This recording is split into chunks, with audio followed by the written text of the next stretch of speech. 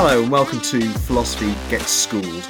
I'm Simon Kirchin, a philosopher based at the University of Kent. We're recording this episode in September 2022. This episode is about a key topic in epistemology, namely the idea of getting knowledge of the world through perception. So we'll be thinking about perception and knowledge in general and various positions and problems, direct realism, indirect realism, and Berkeley's idealism. We'll also see what else we get onto, as always. Joining me in this episode, we've got Michael Lacewing, teacher at Christ's Hospital School. Hi, Michael. Hello, Simon. Thanks for having me. And we've got Dan McKee, who's taught philosophy at various schools and colleges and currently writes a blog called Philosophy Unleashed. Hi, Dan. Hi, Simon. Nice to be here. Good to have both of you with us. Okay, so we're going to talk about perception as a source of knowledge today, which is one of the most important topics in epistemology. This topic appears in the AQA specification for philosophy, but not in OCR, EdXL, A-level specifications. If you're studying epistemology as part of the International Baccalaureate, then this topic will be part of what you're likely to study as well. Although it isn't mentioned in Scottish Highers, awareness of the debates about perception in relation to what Descartes and Hume say will be important, or at least I think it will. Okay, so let's start with some basic points about epistemology. What's epistemology? What do we mean by perception? And what do we mean when we say perception can be a possible source of knowledge? Michael, Dan, who wants to have a crack at those opening questions to warm us up? I mean, I'll happily just say what it is. Epistemology is the theory of knowledge. It's looking at, what do we know and how do we know that we know and can we know, and questions of knowing in general and what it means to use that phrase that we use all the time. I know this or I don't know that. So when it comes to perception, we're saying, well, what do we know about the things that we perceive, which means, experience through our senses of the world, sort of see, hear, taste, touch, etc. And it's worth remembering that, actually, because a lot of when I talk about perception in class, we sort of tend towards the visual quite a lot of the time, perception as here's something that you see. But it's all of the senses, and there's lots of different things you can think about with perception based on all of them. But it's really important, because if we're talking about what is it we know and can we know things and what do we know about the world, most of what we know about the world, as I've just described the senses, comes through perception. So I hear stuff, I see stuff, I smell stuff, I taste stuff. That's how I know a lot of things. And even things you hear from people making knowledge claims in books or verbally to you, well, I'm seeing that with my eyes, I'm hearing that with my ears. So actually, if we can't trust perception, if perception doesn't give us knowledge or information that is accurate and could lead to knowledge, then we've got a real problem for any kind of knowledge claim, because it's hard to see how you would get to any knowledge if we're not perceiving the world accurately. And that is a problem because, as we'll see in this podcast, there are many reasons you might question whether we are really perceiving the world properly or not. As I tend to say to students, if all goes well, I'll make you doubt that you're really sitting on the chair you're sitting on. So okay, I will make you doubt to all you listeners. If you're, I mean, people have kind of started listening to this podcast thinking they're listening to the three of us, but I don't know if they really are listening to the three of us. Perhaps by the end they'll have made a decision. Michael, anything you want to add to that introduction?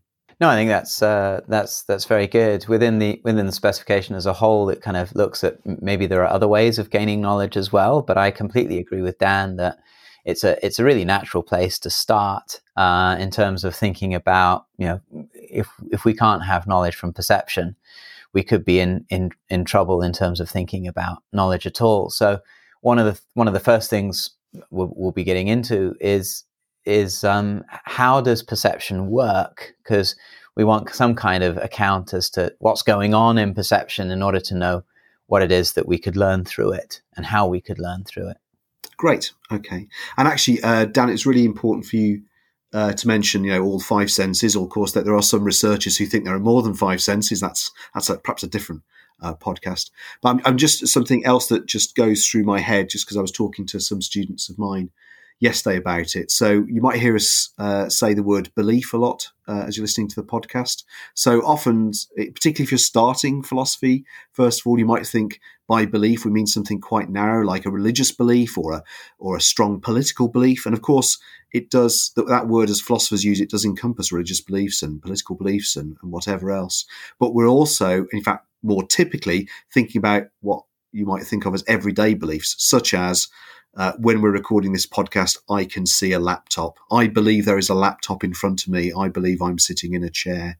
Those sort of beliefs. So when Michael, Dan and I talk about our beliefs about straws in water, which might come up later on, that's the kind of thing we've got in mind rather than airy-fairy religious or political beliefs. Yeah, can I just add to that? Obviously, you're listening to different podcasts at different times, different topics, and how this is taught in certainly the AQA philosophy course might be different in different schools. But at some point in epistemology, you'll think about definitions of knowledge, and belief is part of some of those definitions. And it's worth keeping in mind as we have this discussion, whatever your beliefs about the definition of knowledge are, does what your intuitions and things about perception and the things that we talk about today, does it meet the criteria of what you think in another part of your course or another conversation knowledge has to be?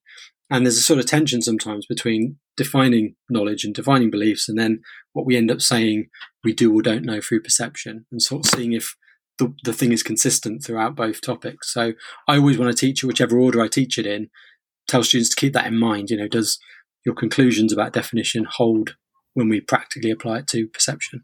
Great. And that's a nice way to advertise our episode on the tripartite theory of knowledge as an introduction. Not that I've recorded it yet. I'm recording it in about 2 weeks' time. But most of the times you listen to this, it will be up on the page.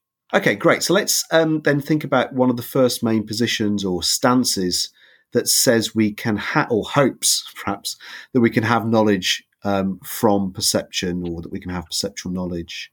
And that's direct realism. So who wants to have a crack at explaining that first of all? Michael? I can pick that one up. So direct realism wants to defend what you might think of as a common sense point of view, certainly a starting point of view. It gets more complicated, as we'll see in time, but it starts off very simply. What you need for perception is a physical object. We're restricting ourselves to kind of perceptions of physical objects, and you can include your own body in that. But normally we're talking about perception of other objects and the person doing the perceiving. And that's kind of it. So perception is just a relationship, mediated by the sense organs, which you already mentioned, between the person and the thing which is being perceived. So the direct realist, the kind of two parts there, the realism bit is the view that there are physical objects which exist independent of our perception of them. And of course, that's also common sense, or the scientific approach as well. You might well say, well, look, human beings are kind of late on the scene. Indeed, animals that perceive are kind of late on the scene in terms of evolutionary history. There was a time when there were just stars and planets, and maybe there were rocks, and then we got bacteria. And at some point or other, some being was able to perceive its environment in some kind of a way. But the environment was already there. It exists first, and it exists independent of perception. So that's realism, is the claim that there are mind-independent physical objects. And that's a contrast to the theory we'll look at last with idealism, which is very counterintuitive to many people, which suggests there are no things which exist independent of being perceived or the perceiver themselves. So realism is the common sense kind of view. Of course, there's a physical world out there, and that's what we see. The direct bit of direct realism says, and that what you perceive in a rough way is roughly what's there. So you perceive physical objects, and you perceive their properties. So this is going to get a little bit more complicated, but importantly, there's no intermediary between the perceiver and the world. It's a kind of idea that you can look, as we think with vision, you can look onto the world, and there is the world, and you perceive the world and the properties that physical objects have. Great, that was really clear, Michael. Dan, anything to add to that before we move on to some problems? Well, no, I mean, I just think when we move on to the problems, to keep in mind, as Michael said, it is this sort of common sense position, and most of us would say we are direct realists before we think about it. I think it was Hume who says, before you do the slightest bit of philosophy, you are it, but once you do the slightest bit of philosophy, then you realize sort of it doesn't work. But at the same time, this is the position that we tend to have because it works. We get born and we see something, and the thing that we see is there. And, if I want to pick up the water to drink, I go to where I see the water and I pick it up and it goes to my mouth and I can feel the water and taste the water, and that's kept me alive. So there's like a great success to a world where you believe what you see. The idea of the phenomenal principle that, if I see a blue book, it's because it's blue. And that's how, if I want to publish a blue book, I tell the publisher I want blue, and they know what I mean, and they tell the printer this color and the color that we chose, it's all the same, and it comes out in every shot, we all see the same blue. And it feels like that is the way the world is, and that's the way we perceive the world. And so it's a common sense view, but it's not just sort of like a common sense view that we just happen to have, and then when we think about it, we'll realize how stupid it is, because there are questions that will come when we ask about it. But it does work, and it does seem to be the basis on what most of our understanding of the world that we are living in is based on, this sort of assumption of direct realism. So sometimes students struggle with defending it. If you have to write an essay talking about criticisms, we're going to now go into a lot of criticisms.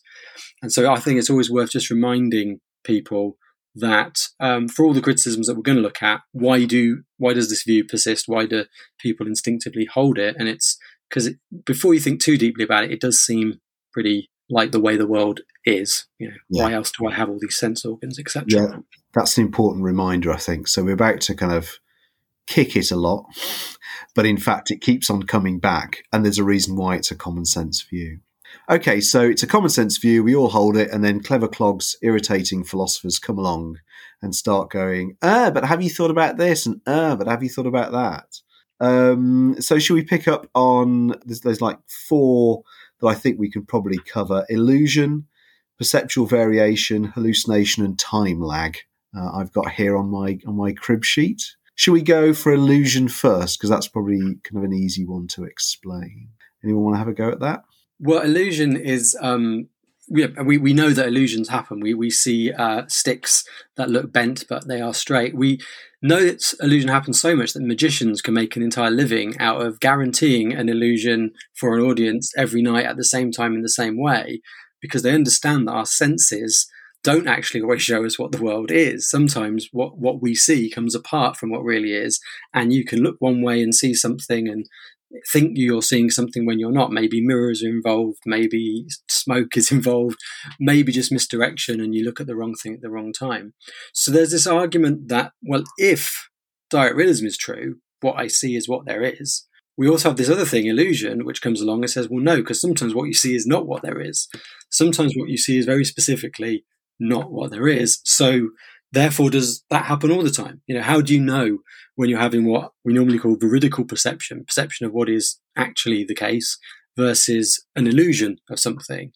And, there's a million illusions we can think of, from optical illusions to mirages to all these things that we know. There's auditory illusions where you think you hear something coming from the room next door, but it's actually coming from somewhere else. It's bouncing off the wall in the wrong way, so it gives you a sort of misplaced sense of direction.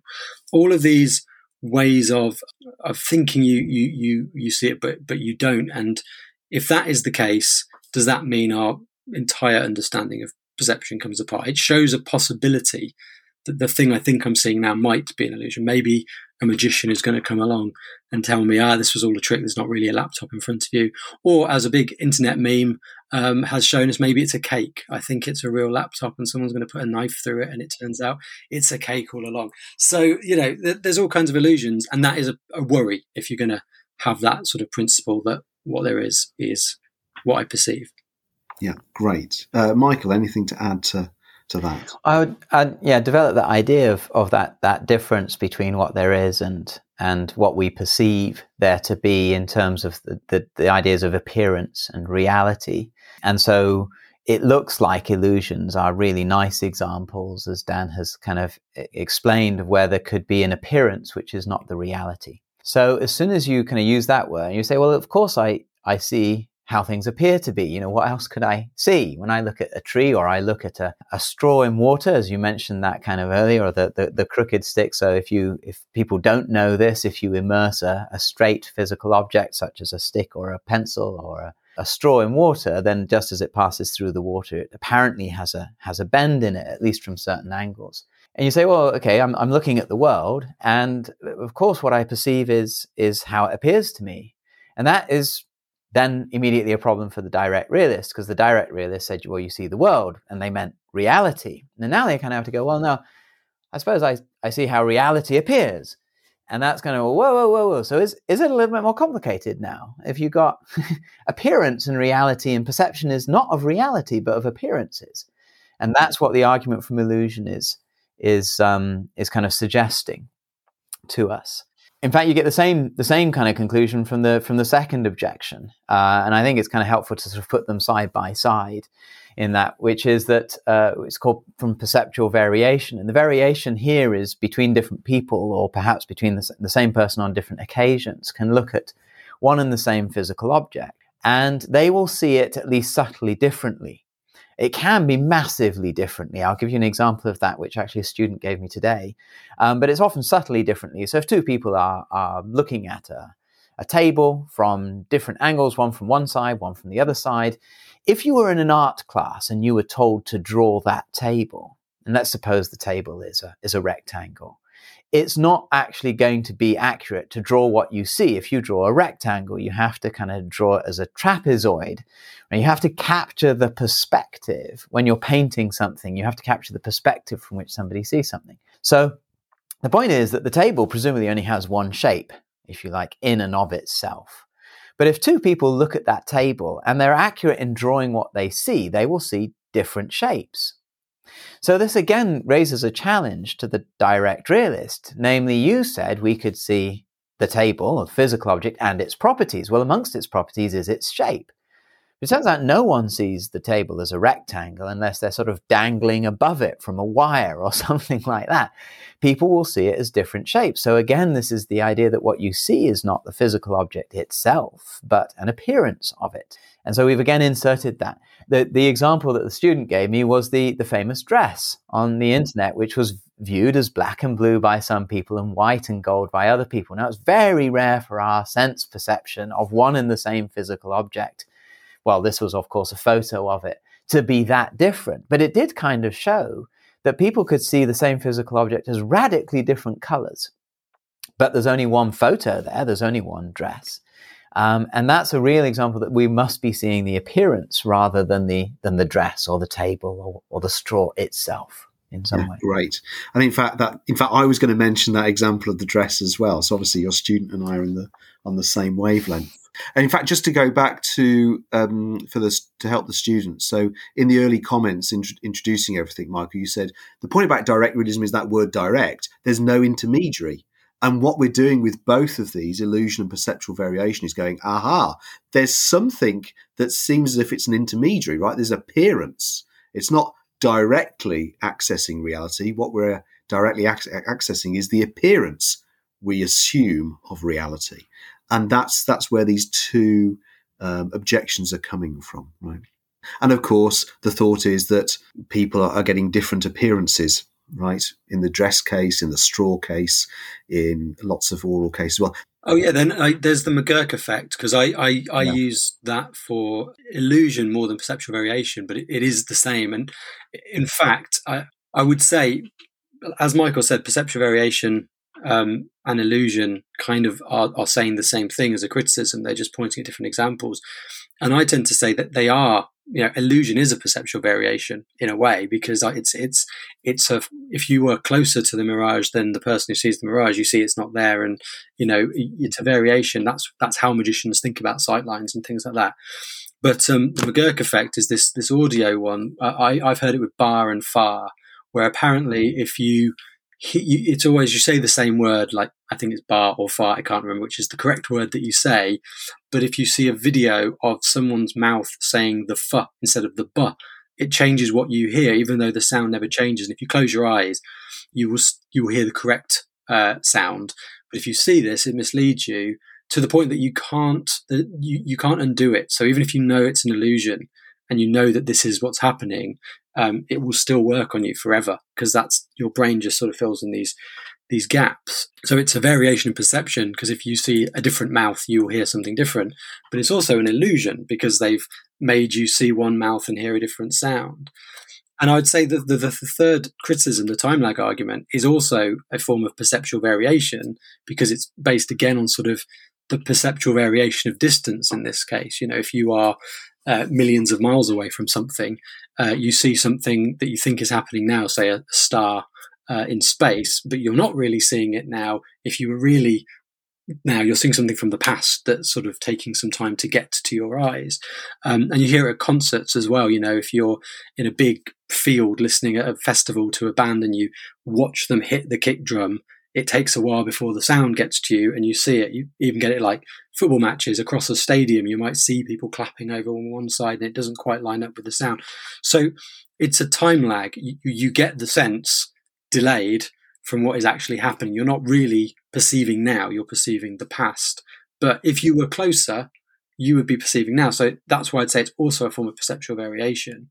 And in a way, those three criticisms are all saying, as Michael says, the same thing, that there is this appearance and reality distinction occurring where what is appearing to you and what you're perceiving does not seem to map on to reality, whether it's reality of like time, right now this is not happening anymore, or space, like where you're stood, where you're seeing a particular object, what is its true shape and stuff like that, or an illusion where you can explain the story as to why it sounded like something happened over there, or you think you saw something, but if you were from a different vantage point, you would perceive it differently.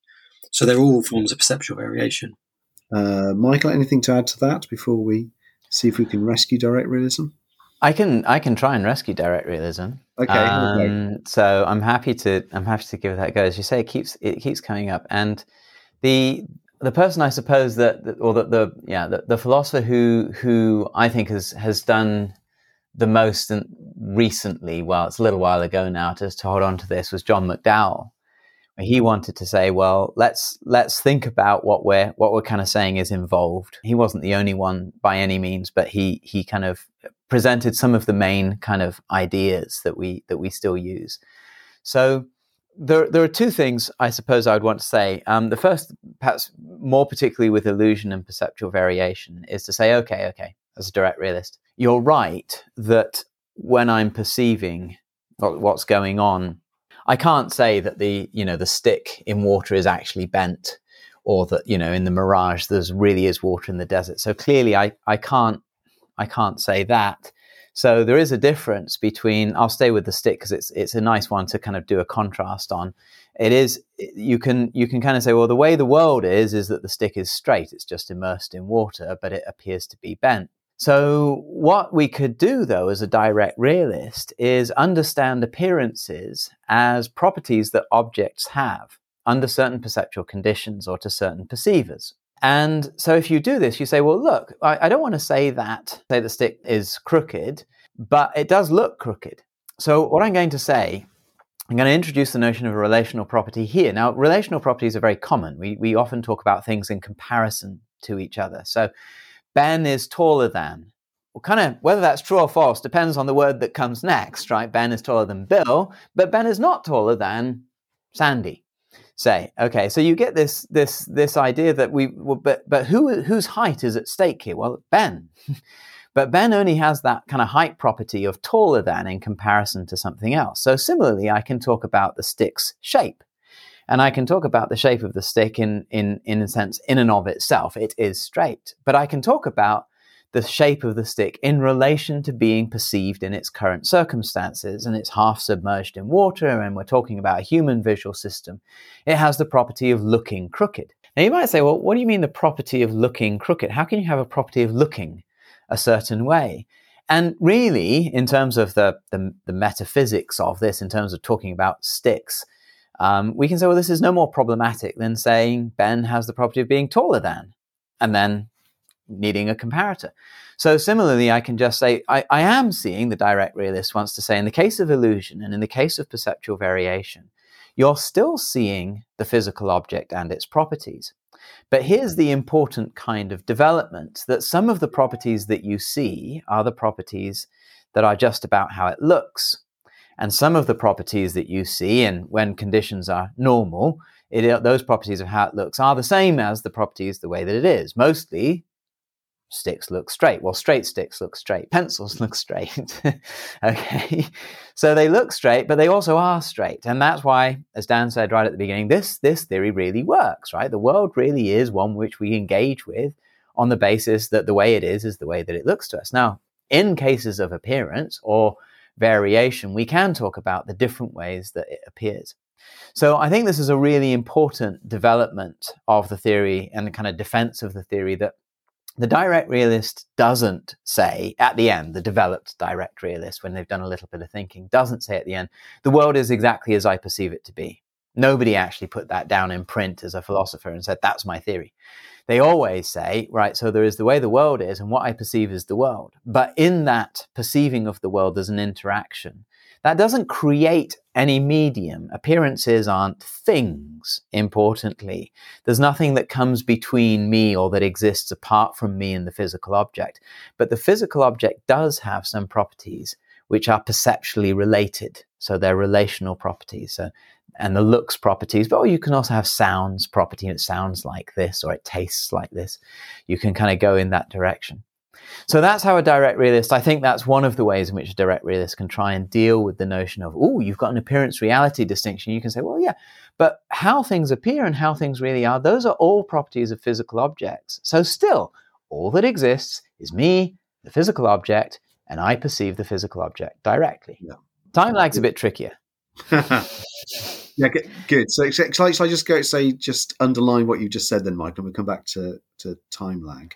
So when I interrupted a little while ago and I said, so students, the problem we've got with those first few arguments is we've introduced an intermediary, right? We've got us, appearance and reality. But I deliberately didn't say, because I knew you were contradictory, Michael, that the appearance is a thing, right? So now actually what we've got is Michael saying, look, we've still got things that exist and we've got people and they've got the things that they are and the appearances, but we're not saying the appearances are a second intermediary thing in between us and the things as they are, right? Something else is going on. There's a different shift here. There's the things as they are and they have all sorts of properties. Some of them are appearance properties, right? Right, so come on, should we go to time lag then, Michael? Why is it harder? Well, harder, I suppose it depends. Harder to swallow for some people. So I think the way that Dan actually put time lag is something which the direct realist would just go, yep. And that is that I see the past. And that feels that seems very weird. But when we think about it, the direct realist will say, it's not that weird. When I see a star exploding, which exploded millions of years ago, precisely the way that astronomers present that to us is, we are now seeing the star exploding when it exploded, millions of years ago. And if you go, how can you see a star that hasn't existed for millions of years? The astronomer says, well, it takes time for light to get here and so on. Now, without going into the relativity of space and time, let's not, please, then we can still say, so all that this means is because perception is a process, it can take time. And in particular, it can take time within the physical world for information to reach our senses from the physical object. But we still directly perceive the past. And you go, well, that's just ridiculous. How can you directly perceive the past? Well, because, says the direct realist, the direct bit refers to the relationship between the object and the perceiver. Didn't bring time into it. I don't have to be perceiving the now. The perception doesn't have to exist at the same time as the physical object. It's just that there's no intermediary. And if you say, well, there must be an intermediary, namely the star doesn't exist, so you're not seeing the star, you're seeing the light from the star. That would be a mistake, says the direct realist, because you're always seeing the light from something. I look at my computer right in front of me. I'm seeing the light from the computer in a sense. But of course, I'm seeing the computer by means of light. And so I'm not actually seeing the light from the computer. That would be, we'd use that phrase in English rather differently. Like you see the light glinting off the diamonds. It's a bit different. If you see the light just reflected normally from a computer, then you just see the computer. So you don't see the light, you see the thing which the light enables you to see. And that's still true with the star. You see the star, you don't see the light. Okay, it's a light emitting source, so perhaps that's a really bad example. I just realized. So you see them hit the kick bass in the concert, right? Do you see the light from it? Well, of course you do, but not the light in that sense. You see the drum itself, all right, but by means of the light. So the directness is that there is nothing that you see which enables you to see the physical object. So you see by means of light, but that's not the same. Seeing light and seeing physical objects are not exclusive. You don't see the light instead of the physical object. It's just that the light reflecting from the physical object is the means by which you see the physical object, but you still see the physical object itself directly, just in the past. So you literally see the past, or hear the past, or smell the past. I don't know. Probably not. That might be a little quicker. Yeah. My mind's worrying now about smelling the past. Drift on the breeze from somewhere else, I guess, to where you are. So if there was a fire over there, I might smell it an hour later when it gets to my house. But I think that the complicated defense that you just did, Michael, shows that there is this problem, because I think the direct realist can cope with this to an extent. I mean, like I said earlier, if you condense them all and say they're all forms of perceptual variation or illusion, one available approach is also the relational properties approach, again, to say, well, that's when you are in relation to being X amount of miles away from a particular source of perception, that's what will happen. You'll see the past. If you were close to it, you'll see the future. That's the way, again, you see it. But when you start explaining the process like you did, Michael, what you start doing is trying to get this very fine distinction, saying, oh yeah, because you're seeing the light, not the thing. And it's not an intermediary, it's something else. And I think what happens there is we start to see why this is a bigger problem for direct realists. And maybe when we start talking about indirect realism, how you might be able to explain that a bit better. And in a way, critics would say of direct realism, that's where they start to see the cracks, because to try and explain this in a way where you're definitely saying, I'm directly seeing the thing, it just happens to be the past, because I'm seeing the light, but I'm not just seeing the light, I'm seeing the object. The light's just the means. Like, it feels like you just acknowledge when you said, the light's the means, that phrase for the direct realist could be like, well, what do you mean by the means? That sounds like a mediation. So I think that's sort of exposing that problem that we're going to be looking at later when we look at indirect realism, certainly. Okay, so let's just bring you back to some of the other problems for direct realism. So we've done a lot about perceptual variation, illusion, time lag. We've just been talking a lot about time. There's one we haven't talked about directly, and that's hallucination. So does someone want to explain the hallucination problem for direct realism for us? Well, when I was saying earlier that perceptual variation could be the way you describe all illusion, time lag, and perceptual variation, it was because what we were seeing was this distinction between how the world really is and how it's appearing. And we can sort of solve that by saying, well, the world is a bit more complicated, but you can still directly perceive what's going on in some way. But there's this other thing which we all know happens, which is hallucination, which is when you literally perceive things that aren't there. So you can, again, have hallucinations visually, you can have sound hallucinations, taste hallucinations, and you are perceiving what is not there. I mean, we've had COVID-19 for a few years now. People have experienced smells that aren't there as one of the symptoms of COVID-19, or taste things that aren't there as part of it. I myself have had that as well as part of when I had COVID.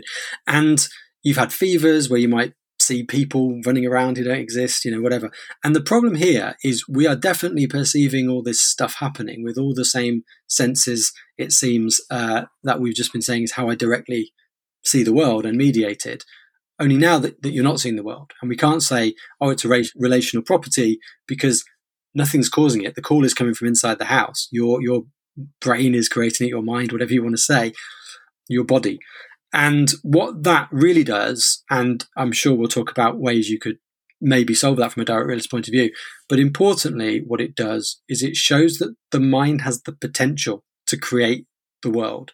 So whatever story direct realists might tell you in a minute to say, this is why we think this is okay, I think it's important to keep in the back of your mind, even if that does explain it in some way, it shows there's this capability our bodies have of producing, I think the phrase in the AQA spec is so experiences that are subjectively indistinguishable from veridical perception.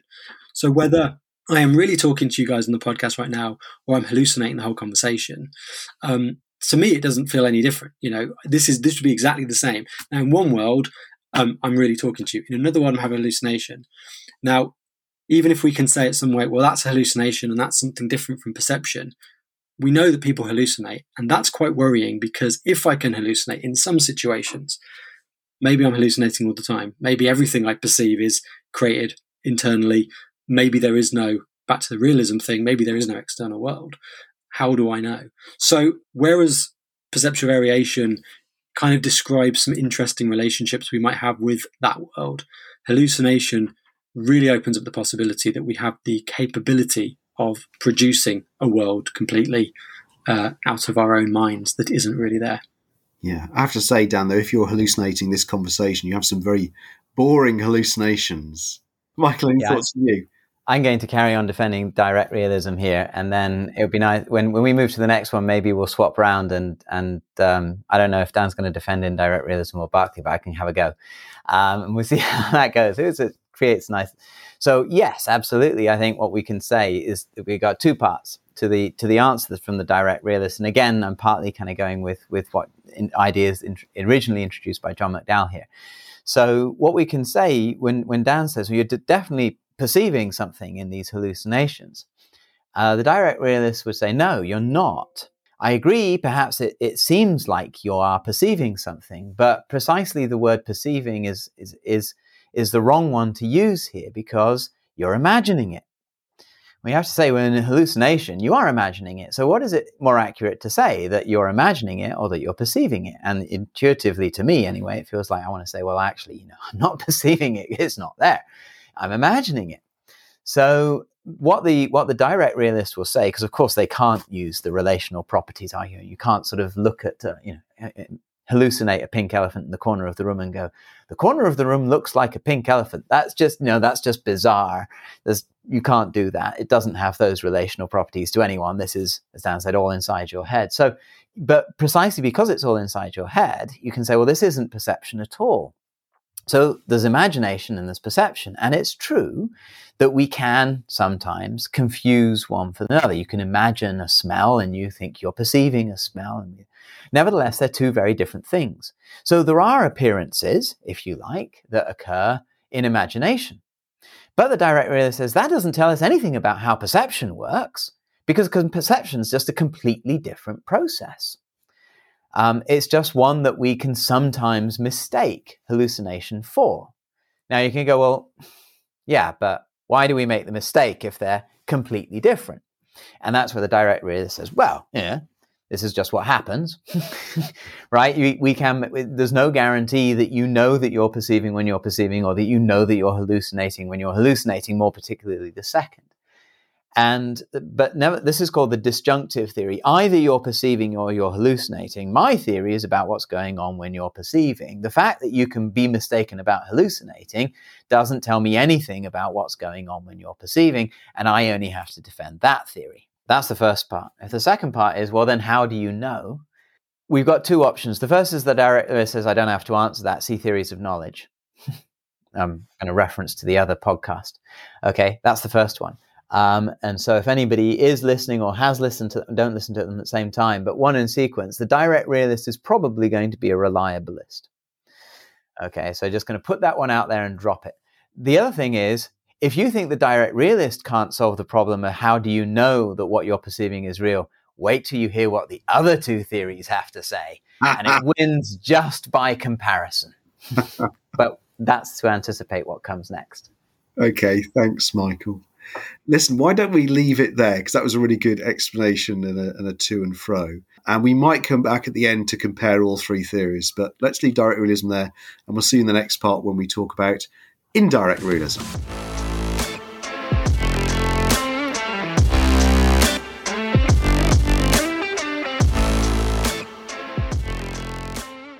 And welcome back. Before we move into this segment, this is just to give you my regular reminder to check out our website. So if you just search for Simon Kirchin, you'll find my personal website. And if you click on one of the tabs at the top, which says Pod Schools, you'll see a link to all of the episodes, and also a list, a timetable of all the episodes we're recording. Have a look on there.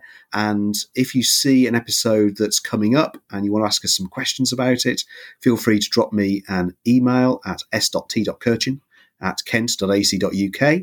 Or if you see an episode that's already been recorded and you've listened to it and you've got some questions about it, feel free to email me as well. I am sure once we've been through quite a few topics, we'll have a few Q&As with some people.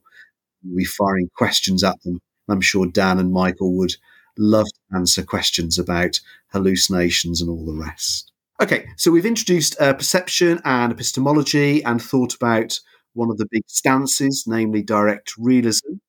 And a few times we've mentioned its sibling, indirect realism. So who wants to have a crack at starting to explain that before we tear that one apart as well? Well, shall I start to explain it, because Michael wants to tear it down? And yeah, go on, have a go. So we'll see if I can defend it. I never quite know with any of these theories of perception what I believe, and every time I teach it, I sort of end up changing my mind, depending, I guess, on the contributions of the students that make me think. But essentially, we've got this idea, we perceive the world directly, we like this idea of realism. Realism sounds nice because it tells me that there is a world I'm interacting in. I'm not just sitting in some empty void somewhere imagining the whole thing. And I've said already that direct realism has this great benefit of being the thing that seems to allow us to function in the world and survive. So the realism part is really nice. The idea that there is this mind-independent world. I like, as I talk to you two, believing that you are real, actual people in the world and not just something I've created. But we've got all these problems with the idea of directness. And as I said to Michael when he was sort of talking about time lag, there's this problem when you start trying to go into relational properties and different conditions would change your perception. When you try and commit to that idea of it being direct, that I'm seeing it directly and there's nothing mediating it. And all indirect realism says is, but would it maybe be a more obvious answer, a more simple answer, to say there is a mind-independent world out there, but this obvious appearance-reality distinction that is happening can be explained by saying we don't perceive it directly. Instead, we perceive it indirectly, mediated through something else. So it's usually called something like sense data, right? So I don't see the world directly. I don't see my laptop. I see light coming from the laptop, which puts information into my eyes in this case and tells my brain some stuff. And then what I'm actually doing is I'm seeing a projection of this laptop inside my brain. I mean, as I'm talking, I'm just thinking this is essentially what science tells us is how we perceive. So the theory, previously, the direct realist idea, we sort of not talked about how the sense organs actually work as far as we know. So when I'm hearing the kick drum, we know that there are sound waves that are coming to my ear, and if I've got an ear, they are picking them up properly, and if there's something wrong with my ear, I won't pick them up properly, or they might be distorted if I've got wax in my ear that messes up the perception of that sound wave. Same with the light and my laptop, and if the light's working, I can see it. If I'm in the dark and the light's broken on my laptop, I maybe won't see it. So it seems that actually this idea that maybe we don't see things directly, but we see something that the thing in reality gives off that then we process in some way and perceive because it makes us process it indirectly. We have contact with reality, but it's mediated through this thing. So whether my eyes work well, whether my ears work well, whether there's the right conditions to give me the right thing, whether I'm receiving accurate sense data or not, basically.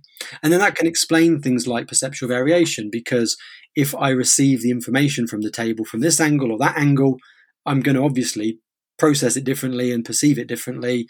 And that doesn't mean there's not a table there. And that doesn't mean we're all seeing the same table, but it just means we're indirectly sort of making a representation of that reality in our heads again, as opposed to directly seeing it in the world.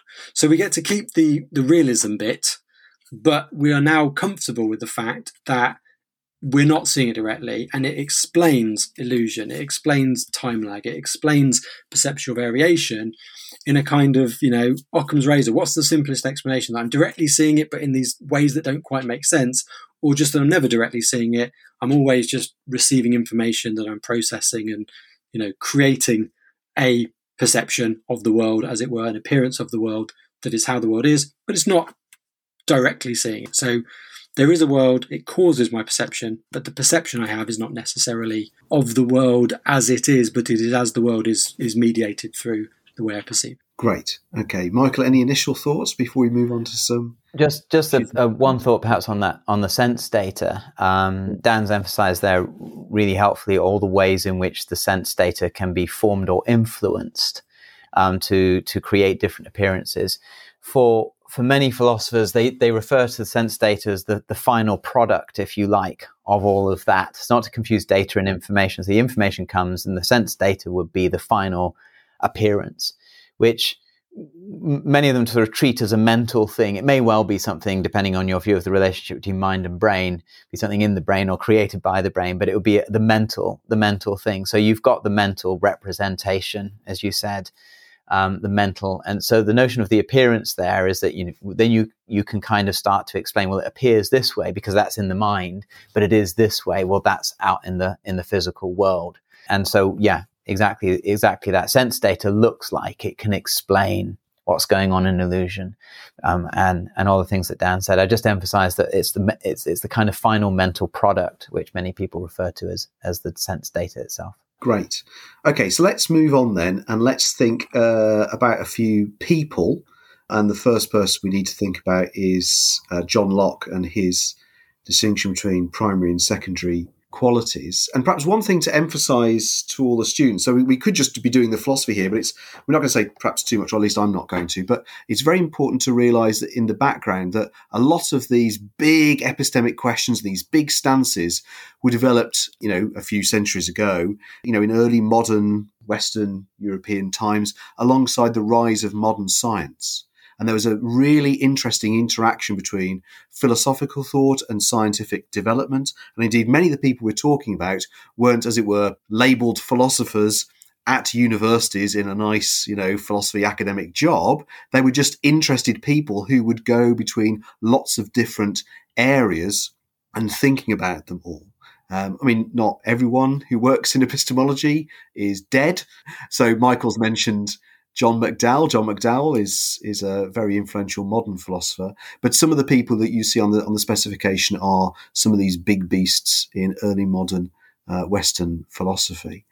So let's then think about John Locke and the distinction between primary and secondary qualities, because that's a key part of this story. Who wants to talk about primary and secondary qualities? I'm happy to pick that up. So we can add this as yet another argument supporting indirect realism if it didn't already seem attractive in the way in which it manages to explain perceptual variation and illusion and so on. We can say, well, let's make the distinction then between appearance and reality and think about what's going on there. And as you said, Simon, at the time that Locke was writing, science was really kind of picking up and the development of it. And we were kind of thinking, well, what's the object itself kind of really like? And what is it that, in a sense, is just being added in the mind or is part of the process? In fact, there's some issues around the interpretation of Locke. I'm just going to put, for reasons of time and simplicity, I think it's best probably just put those to one side. But suppose, we could put it this way, certainly it's much clearer in Hume's version, but it's Locke's version we look at on the spec, that we can talk about what makes the physical object the kind of thing that it is. So what do physicists tell us? After all, it's a physical object, so let's go to physics. Well, it has certain measurable qualities, such as its size, its shape. We can count the table, we can weigh the table.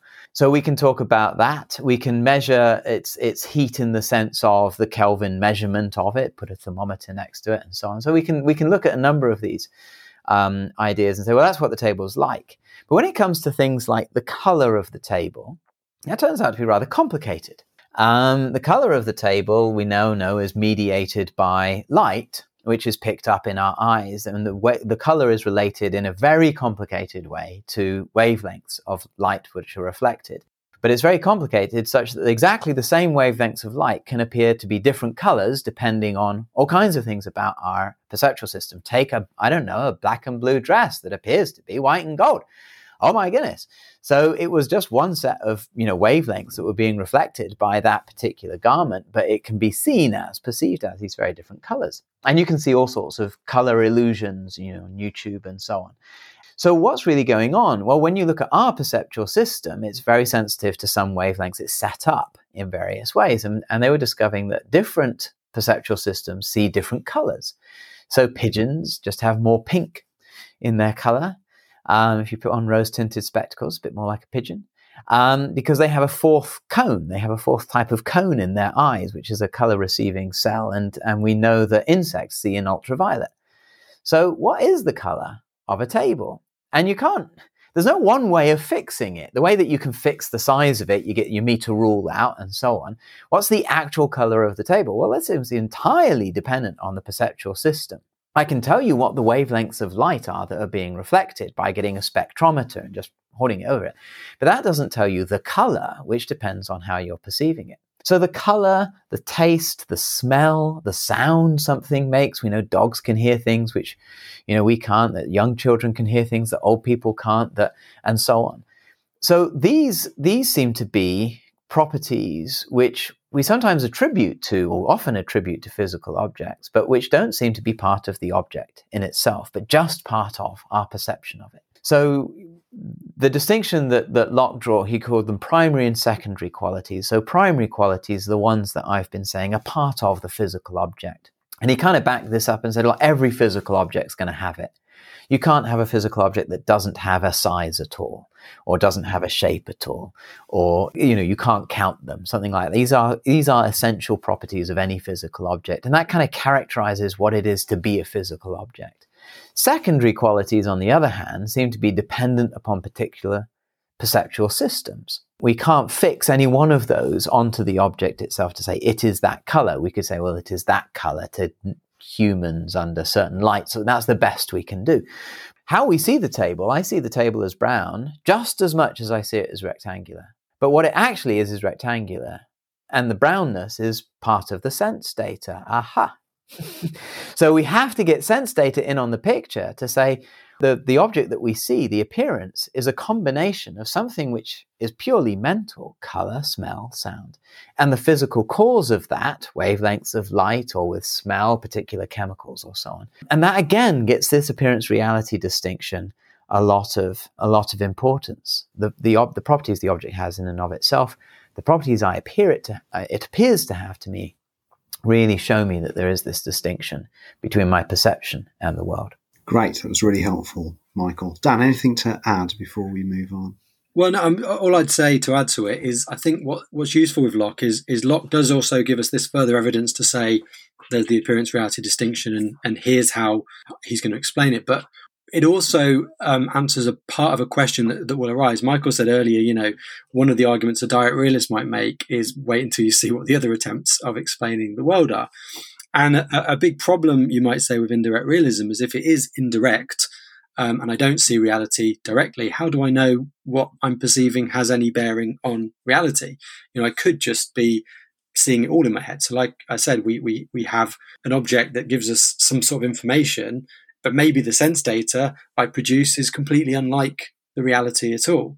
So I'm sitting in front of my laptop, maybe a real laptop is 7,000 feet wide. And to me, it is this tiny thing on my desk. But my mind just receives this information and creates this ratio scale world of things that is completely different than the real world. But what Locke's distinction allows us to do is say, well, there are some things that it feels like we do know what reality is, that we can say that you are actually not directly perceiving still because, you are having it mediated, but the thing that you are perceiving does have some information about the actual world that allows you to kind of know some stuff about the world. So remember we said at the start, this is epistemology. And the big sort of question about all of this is what do I know about reality as I perceive reality? So what primary qualities allow us to do is say there are some things you can know. So I don't know what colour the real bee is as it flies around my garden, but I do know that there is this object in space in that position moving around, and there's one of them and not two of them, because that stuff is a primary quality. And there is me in the world, there in the world, we're sharing the same time and space together. And that's some information which is quite useful, even if it turns out they're not yellow and black like I thought they were. There's something completely different. Okay, great. So, Dan, you mentioned as you started speaking about a main problem here about skepticism. So should we just underline that problem then about skepticism about the external world? Yeah, I mean, I started by saying we don't know what if the world that I'm seeing is exactly like the real world actually is. But it goes a bit further than that. I mean, you've got that as a definite problem. The way I tend to talk to students about it is if I never actually see the world, I only see an indirect version of the world that is created by me based on the information, I can never check whether the information that I have created matches onto that reality. So the way I say is if I showed them a painting that I've done and said, isn't this a brilliant painting of this guy? And if they haven't seen the person the painting is of, they can't tell me whether it's a brilliant painting of the guy. They can't tell me whether it's an accurate representation of this person at all. I might have drawn someone who looks completely not like the person I say it is at all. You can't check. So we've got this question of, is the thing that I'm perceiving actually anything like the reality? But like I say, it goes worse than that, because you can then start saying, well, hang on. If all I'm seeing is perception, and there's what we call this veil of perception, everything I see is this mediated thing that I never can get beyond my own perceptions of it. How do I actually know that there is a real world causing that stuff, and that it's not all hallucination or just self-created? Because again, if I was imagining a bee or I created a bee, I can tell myself that they're primary qualities that are just like the real object would have, but I can never see the real object and go, oh yeah, that's the size of a bee, that's the motion of a bee, because I can't ever get there. I can't ever get outside of my perceptions to confirm it. So what you have is this information that you are positing is coming from somewhere, but is not coming necessarily from somewhere you can ever check that it's coming from that place. And if you can't check it, maybe it's not. Maybe it's in your head. So the real big skeptical problem is, once you accept there is this veil of perception and everything is indirect and we can't directly perceive it, then you can't confirm that what you perceive is coming from a reality. And then if you can do that ever, you've then got the problem of, okay, we know there's a reality that's causing it, but do I actually know that what I'm perceiving actually resembles that reality? Because it's possible, like I said, with my 7,000 foot wide computer, that it just represents it, but it's not like it is. So, the usual analogy is something like a map. A map represents a great space, but it's not at all the same as it. So if I have a map of the Lake District, I can hold it in my hands, it's flat. But if I'm in the Lake District, it's miles and miles, it's mountains, it's completely different. But the map's like a good representation of what is there. So it's accurate to an extent, but it's not the same thing at all. And if I thought that was what the Lake District was, I'd be very surprised when I drive up to the Lake District. So it could be that there is a real world, but what I see just represents that world in some way that understands. And maybe in reality, we're not people like we think we are. Maybe we're just like blurry shapes of stuff being sent out into the world, just like a weird bunch of light and sound, and there's no physical bodies at all. And that's the truth of who we are, and we'll never see it and we'll never know. So there's all these skeptical problems.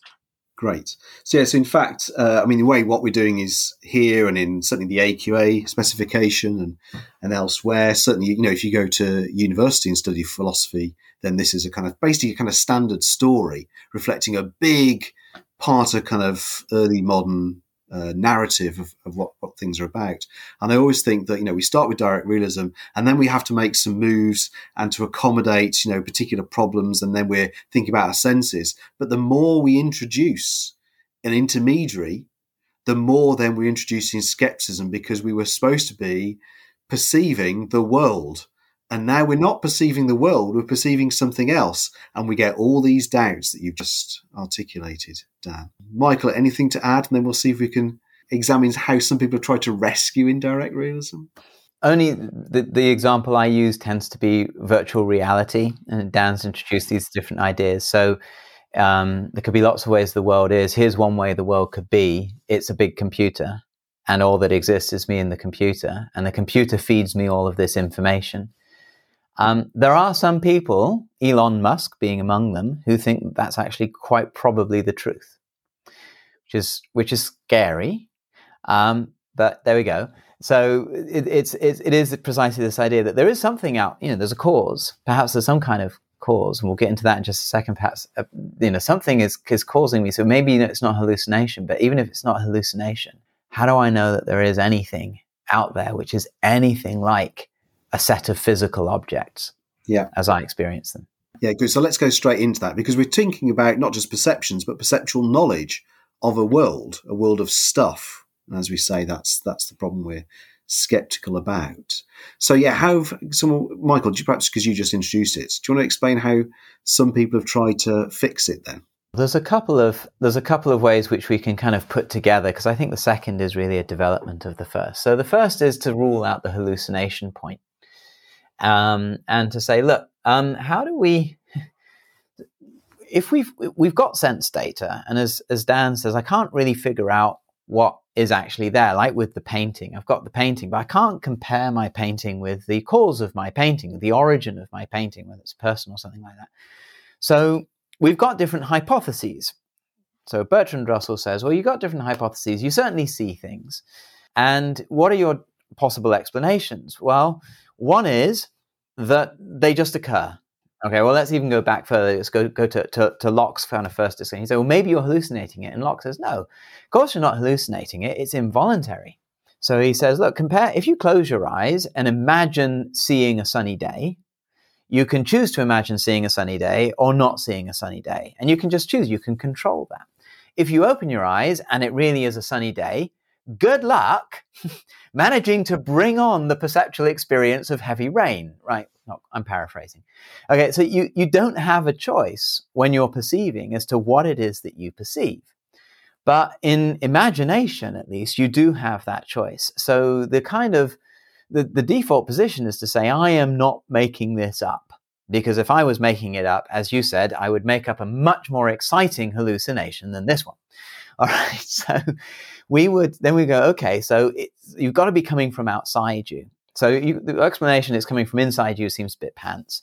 The idea that there's no explanation, sense data are just bubbling into existence, well, that's not how philosophy or science or anything works. You know, we have an experience, we go, ooh, we get really curious about it. How did that happen? And if somebody says, no, we don't know, it's like you shut down the conversation before you've even tried. So what's the other explanation, Russell says? So one explanation is it just happens. What's the other one?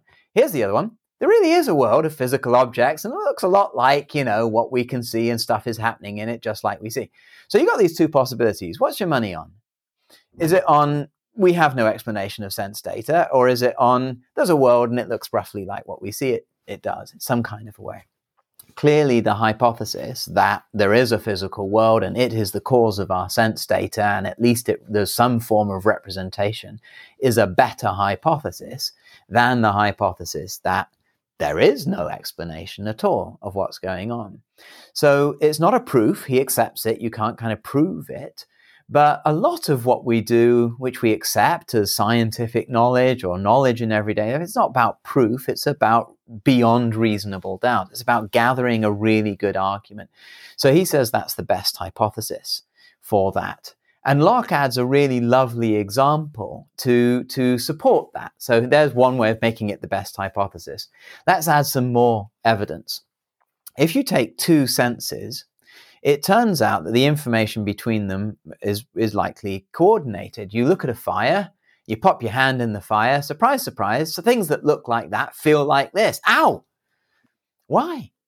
Right? Because your sense of touch and the sense of vision are completely different senses, but they're providing you with this repeatedly coordinated information. You can anticipate this. So Trotter Coburn in her piece on this says, well, if you see an object, you can imagine what it sounds like, perhaps from past experience or something like that. But how did you connect vision and sound? So I see a dog. I'll be very surprised if it squeaks or meows or, it's going to bark. And I can anticipate that. I see a train and then the train whistle goes and I'm not at all surprised. And if it's a car horn, I am surprised. So I've got these anticipations. And of course, that's repeatedly confirmed. So we set this up in some kind of a way.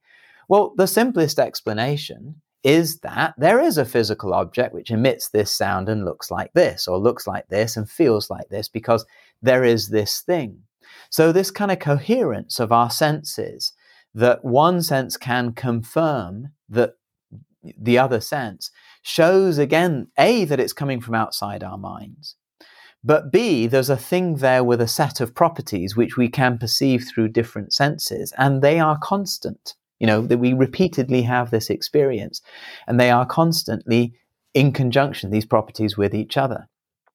And that kind of is a really good kind of additional bit of evidence to suggest that there are physical objects. Otherwise, why every time I see a dog will I hear a bark? Or why every time when I see a fire and I put my hand towards it will I feel heat? If it was just a matter of hallucination. So the specific perceptual experiences that we have are coordinated in a way which a physical world, the existence of a physical world, is the best explanation of it. Great, really helpful. Anything else we want to add to indirect realism? I just was going to say it's important, I guess, for students to think when you are defending or criticising, to remember those two different skepticisms, the skepticism of the real world causing the information, and then the skepticism about what you perceive being what the real world is actually like or not. So the best hypothesis is saying, that it does seem like there is this mind-independent reality that is causing all of these perceptions, and there's loads of good reasons for that. And there's the clearance of the senses that seems to say that.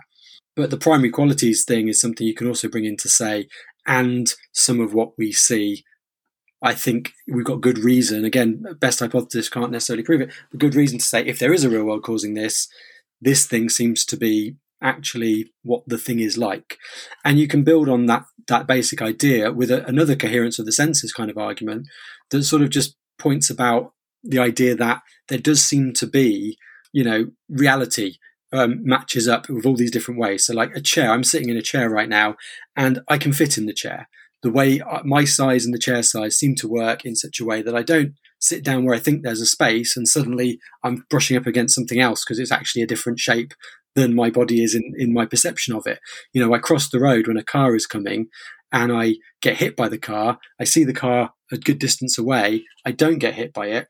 And that seems to correlate quite regularly, that the perception of things sort of like a child's toy where you slot shapes into holes and things, it seems to work, and we survive in a world where what we are perceiving, if we've established it's caused by reality, there does seem to be a coherence of the resemblance of it. So whether it's a representation or a resemblance, what's important is it seems to be to scale in some way, so that even if in reality we're all this completely different thing and we've just represented it in this different way for perceptual purposes, everything seems to be represented in the same way, so we can still interact with it and work with it, and things go on, giving us good reason to say, whatever reality might be, this seems to be a pretty good semblance of reality. Again, can't prove it because I can never check the painting against the reality, but so far every time I've tried to drink my drink, it's gone into my mouth and hasn't fallen on the floor. So it seems like there is a correspondence there as well. Okay, great. So let's leave discussion there of indirect realism, and then we'll see in the next part where we're going to continue the story and think about idealism.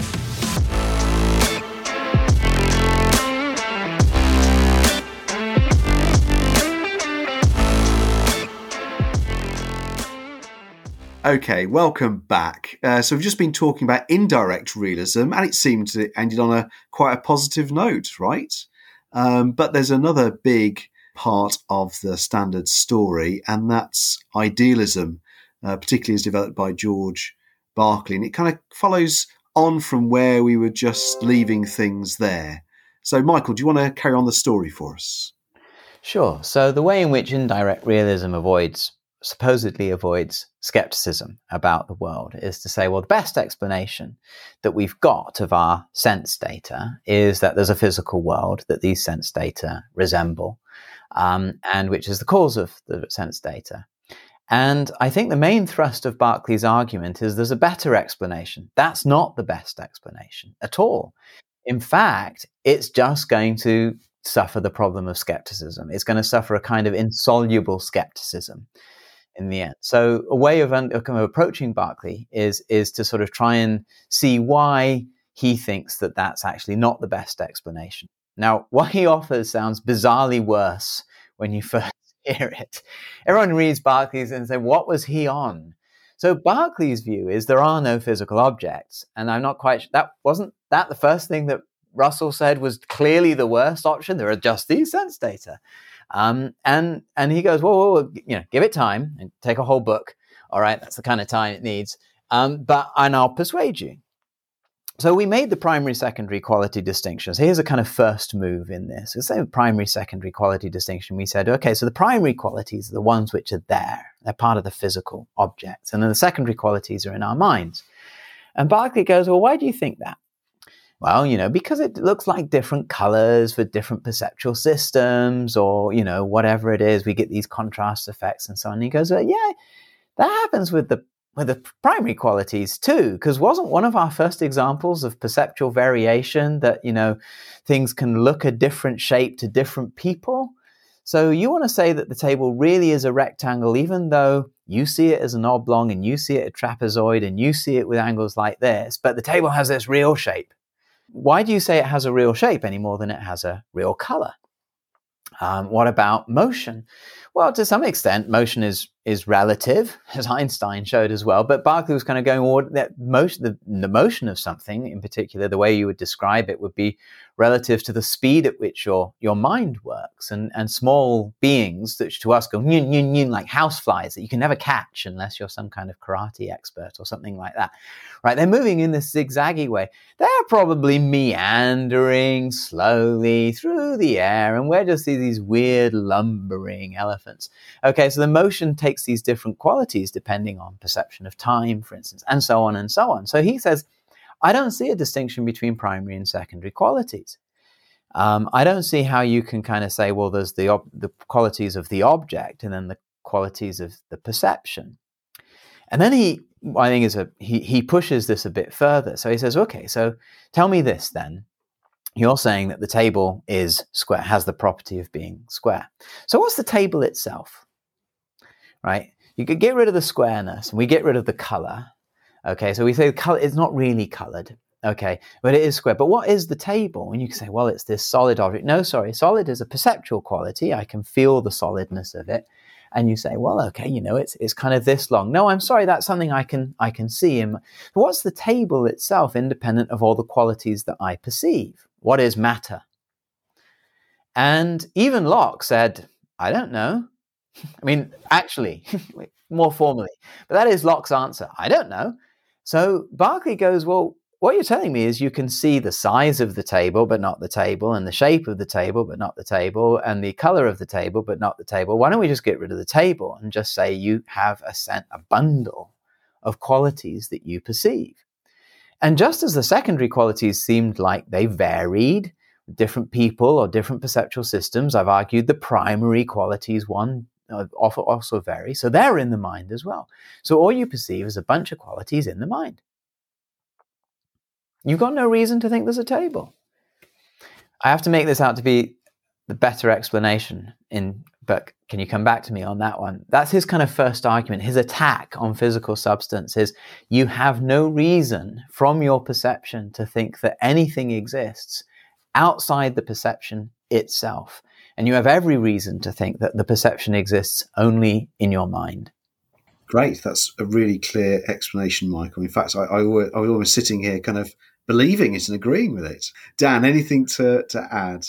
Well, just that it is quite believable. I mean, what I like about Berkeley is it does, like Michael said, it sounds like something that you hear and go, well, we can't all just be ideas. This is nonsense, obviously, because as I've been saying all along, realism is how we've stayed alive. Everything does seem to point towards some sort of understanding that the way I perceive the world is the way it is. And what I really like about Berkeley is he's an empiricist, just like Locke is, and they're both coming at this epistemologically from the idea that we get to know things about the world by experiencing what we experience. We experience the world and we ascertain what we can know from that. And Locke says, I look at the world and I can see these things and know certain things about primary and secondary qualities. And Berkeley says, no, you can't. I look at the world, and as Michael has been saying, all I'm seeing is mind-dependent qualities and properties, and the secondary qualities and the primary qualities collapse into this same thing.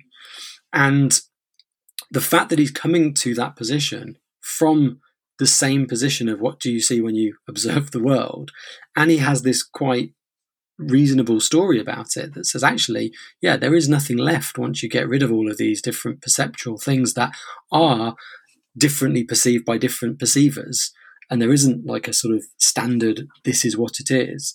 And then he builds it even further to what is known as his sort of master argument, where he says, well, we established that I've collapsed the primary and secondary qualities, right? So let's go further and say there is nothing other than that which we perceive, right? And the sort of master argument is this challenge where he says, can you tell me anything? Can you conceive of anything that isn't perceived, essentially?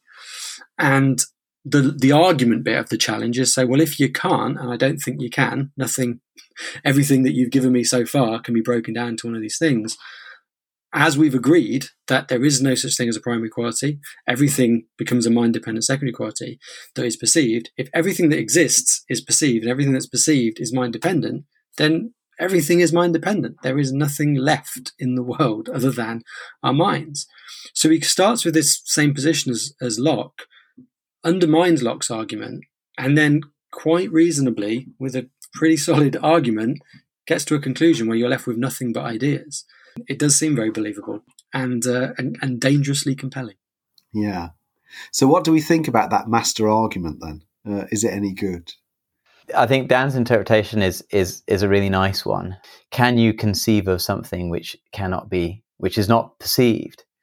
And, the example is, I can imagine something which, on seeing. That's kind of the idea.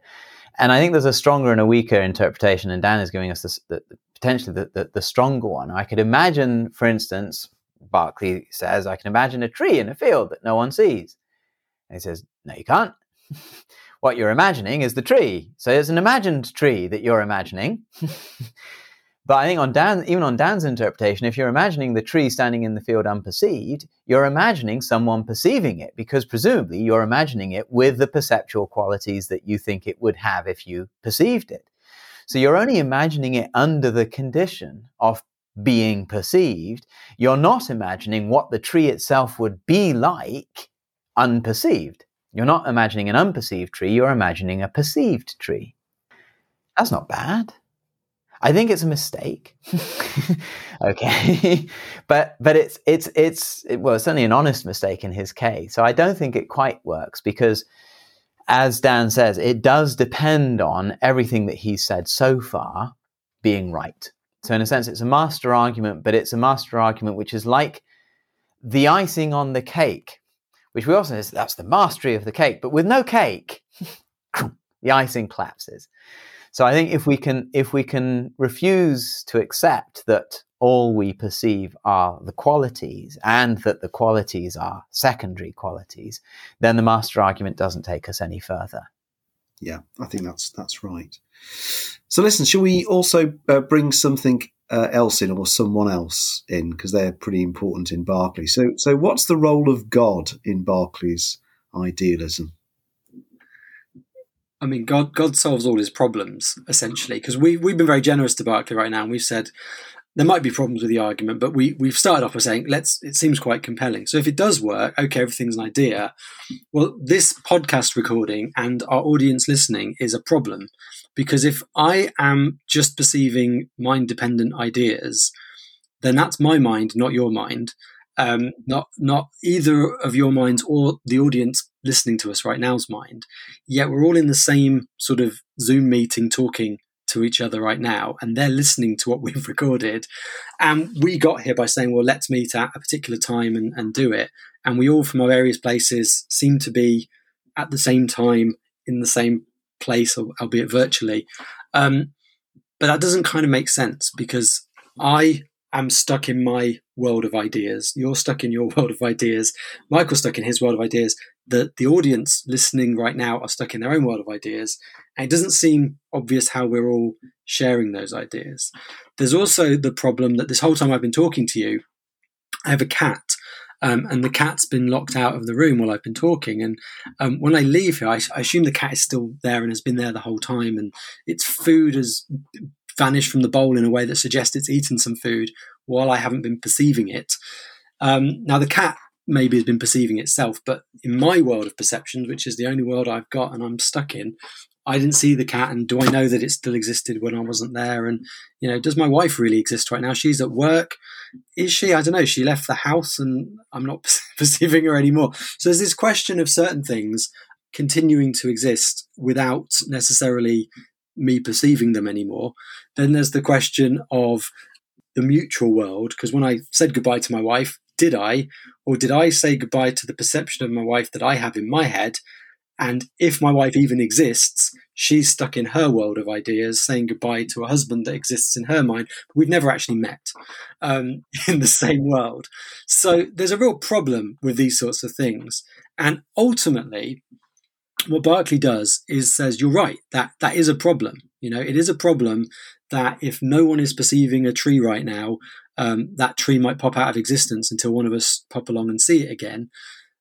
That is a problem, and the fact it's a problem and seems to violate everything we know empirically about the world as we perceive it, that things seem to persist when they're not being perceived by us, at least, and everything that exists has to be perceived. That tension, he resolves by saying, so there must be someone perceiving it all the time. There must be some sort of grand perceiver. God is there, watching everything, seeing everything, perceiving everything, and things are being sustained and maintained by God's perception. And maybe even things are sharing a world because they are ideas.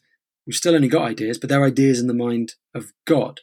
So we do sort of share in some way in a reality which is still just ideas, but it's a reality of God's ideas. So God sort of solves all of his problems.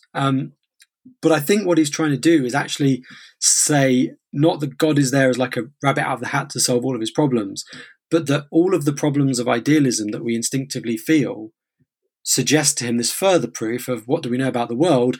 Well, we know there's no such thing as material stuff, but there is a God. And it actually works as a proof of the existence of God in a way. His argument for idealism gets to God not to solve his problems, but God is a necessary response to all the problems that seem to be from the theory, which is logical, and not matching with our experiences. So how do we explain it? Well, why does that stuff not happen? Because there must be this God. So now we know there is a God because things don't pop out of existence and in and out of existence. So God is kind of used in Berkeley's mind quite legitimately as an answer to problems that must necessarily be the answer because we don't have those problems. Yeah, good. So just picking up on those last few thoughts, Dan. I mean, I always think, when I've read Berkeley, when I'm teaching Berkeley, that it is a kind of, it's an argument for the existence of God. It's like an inference to the best explanation argument for the existence of God, right? Which is the phrase that philosophers often use: inference to the best explanation. I'm sitting here convinced. Michael, what do you think? No, I think Berkeley's brilliant. I mean, that's the thing when we go back to the problem of skepticism that the poor old internal indirect realist had was, well, what's the best explanation? And Russell says, well, these things are just kind of popping into existence, or there's a world of physical objects that's causing them. Well, he's missed an option, says Berkeley. I've given you really good reasons to think there are no such things as physical objects, but obviously there are minds, right? I have one. So I know minds can exist, and I know perceptions and ideas can exist. So if I'm not the cause of I'm not hallucinating the world, which is unlikely. He believes that Locke is right. What I perceive is involuntary, so it's coming from outside my mind. And there can't be such things as physical objects, and we've got no empirical evidence for them. But I do know that minds exist. The most likely explanation is that some other mind is causing my mind to perceive what it does. And Berkeley says, well, what kind of mind would it be that could create something on this scale? Nature is the inspiration for the artists that we know, but this is the creator of that inspiration. It's going to have to be divine. So it's exactly that. It's like, Russell should have said there are three options, right? It's just there's no explanation, there are physical objects, or there's God. And all Berkeley is doing is saying, I've got reason to think there aren't physical objects, so by elimination, it's God. Now, of course, you can reverse that, and people would. Namely, I've got reason to think there's no God. See the Metaphysics of God module. So it's got to be physical objects. But it's this idea of what is the better explanation to introduce another being of a kind we know that exists, a mind, which is God. Or a new kind of thing that exists, a physical object. What's the better explanation? And that's where Berkeley obviously comes down on the side of God, and Russell comes down on the side of physical objects. I was just saying, I mean, I always tell students that I think if you're going to critique Berkeley, you need to do it before he gets to God. So once you've got to God, it's too late with Berkeley, because, as Michael says, it's the obvious natural conclusion to all of his argument that's led to that point. And so you could take that a completely different way, and you could say, well, actually, no, you've got this theory up until you bring God in to solve all the problems. And you go, right, we've got all these problems, God comes along and solves them. Or this theory has all these problems. What else would explain it without having to bring this other entity of God in? And Michael says, oh, we've got a mind, so we know there's other minds. But Berkeley is not replacing, not putting God as a mind just like ours. As Michael said, it's a divine mind. It's something bigger. It's something different. So he's smuggling in a lot of assumptions about God's existence and what sort of mind would be able to do this. So he is actually positing something he doesn't have grounds to say just because of his own mind, because the only thing he could say is there's another mind, which we know other people might have minds, and they're just as limited and flawed as his one. So you sort of have to say, well, maybe the theory that gets us to this point where we are trapped in this solipsistic, I'm just a mind and there needs to be God to pull me out of this hole, you need to see what went wrong there and reject the theory earlier. So something went wrong with the master argument, or the collapse of the primary and secondary qualities. And or the introduction of sense data. Or the introduction of, yeah, exactly. We should have resisted indirect realism. Yeah, and that's a genuine thing to say. One of the problems of all of this is a sort of reasonable direct realism could, without having to go as far as indirect realism, just sort of say, this is the way we perceive as human biological machines. There is, quote unquote, non-mediated mediation in terms of we receive information from objects. That's just how perception happens. But in relation to those objects, which is what Michael said right at the start, that relationship between perceiver and object, we see them, we perceive them as directly as is possible to perceive, sometimes with these problems that arise as a result of the nature of that relationship. But that's just the way the world is. And we don't need to worry about primary and secondary qualities. We don't need to worry about bringing God into it. We don't need to worry that we're all solipsists. That we're just direct realists. We see what there is, and that's why we don't die, because we manage to not fall down holes that we see and avoid them and things like that. Yeah, good. So actually, that's kind of partly answers the question I was going to come to end the episode. So Dan, earlier on, you saying you change your mind every time you teach this, depending on what your students say. I mean, where do you come down on this big grand story, the two of you? Where do your inclinations? Well, my inclination tends to be in indirect realism, despite me just criticizing it. But an indirect version of direct realism as well, because I do sort of think it's untenable to say we directly perceive exactly what is there, because there are so many reasons to doubt that. The fact that I know that the things I'm perceiving is a construction of my brain based on data that isn't even true. Like, I've got a blind spot that just isn't real. There's a bit of the side of my vision, like all of us, that is just a fabrication of my brain. So I kind of know I'm not seeing reality as is, but I do think realism is compelling and a form of indirect realism. And if it means that I therefore never see reality directly, I'm not that concerned if it's impossible. And that's why I would say it's as a direct a realism as we could ever achieve, as the sort of things we are in relationship to the world. But I've never really been that swayed by Berkeley. It's like something like the ontological argument. It's got some lovely logical moves in it, and I enjoy the journey, and I get there and I go, and that's the conclusion, and it's sound and it's brilliant. And then I have to think, well, why am I not convinced? There's got to be something wrong with it, and go backwards. So yeah, I think Berkeley is really compelling, but I never have quite gone for we're all just ideas. So some version of indirect realism that leans towards indirect, but I might call it a qualified direct realism. Okay. Michael, where you landing? Dan and I are quite close, and I would say as well. I mean, we should also point out with everything on the A level, there are more options than you study at A level. That's right, absolutely. And the truth may well be nowhere on the specification. But I think I would say something very similar. What I take to be the direct realists' kind of primary stance against the move towards indirect realism is the introduction of sense data. That once you've introduced sense data into perception, then you're into indirect realism. And it was the introduction of that led to problems with skepticism. So yes, we're going to have a physical story. And then we probably have to kind of get quite a lot further before we can really say, but the physical story isn't the philosophical story of perception. And you kind of separate these two and say what you perceive are objects and how you perceive is light and things like this. And I think that something going down that route is probably correct.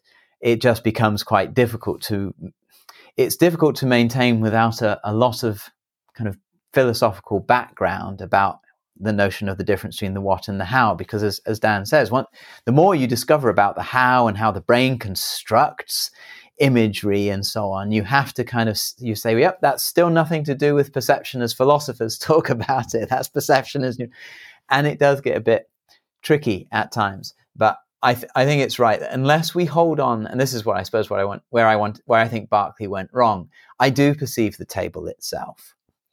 I don't just perceive the qualities of the table. Unless I can give that sentence some meaning, Berkeley's on for a winner, one way or another. And we either end up with idealism or skepticism or something along those lines. So I've got to say, in some real direct sense, I can perceive tables and chairs. So some version of direct realism suitably adjusted. And to bring it back to epistemology, I think like what we've both said is that's the only way we can say we know anything about the world as well, which is quite important. So if in our sort of wildest moments we dabble with the skeptical view, it is accepting that, well, then I can't know anything about the things I'm perceiving on a very grand scale. And I think there's quite a lot of empirical evidence of, even if it's all a constructed fabrication in some way, that's the world that I live in. And as far as any knowledge is, that's what knowledge must be for me as a being that lives in this fantasy, this construction, this hallucination, this whatever it is. So from an epistemological perspective, you could argue that whatever the theory of perception is, it's got to be one that allows you to say, I know if someone's at the door, where to go to open the door, or else it's kind of useless. And as long as I can do that, even if it's not a real door, within my constructed world, it is a real door to me. And so there's some sort of knowledge there. That's good, Dan. In fact, so those last few words from you over the last minute or so put me in mind of Immanuel Kant. But that's a whole other episode, everyone. I don't think we're going to talk about Kant in 5 minutes. Listen, we should leave things there and say thank you to both of our guests for explaining everything for us. So thanks to you, Michael. Oh, thanks very much, Simon. That was great fun. And Dan, thanks to you for coming on as well. Thank you. Really enjoyed it. Great. And thanks to you for listening. I hope you enjoyed that episode and you found it useful. And all being well, we'll see you again, or perhaps we won't see you again, but you might hear us again. Who knows? On another episode of Philosophy Gets Schooled.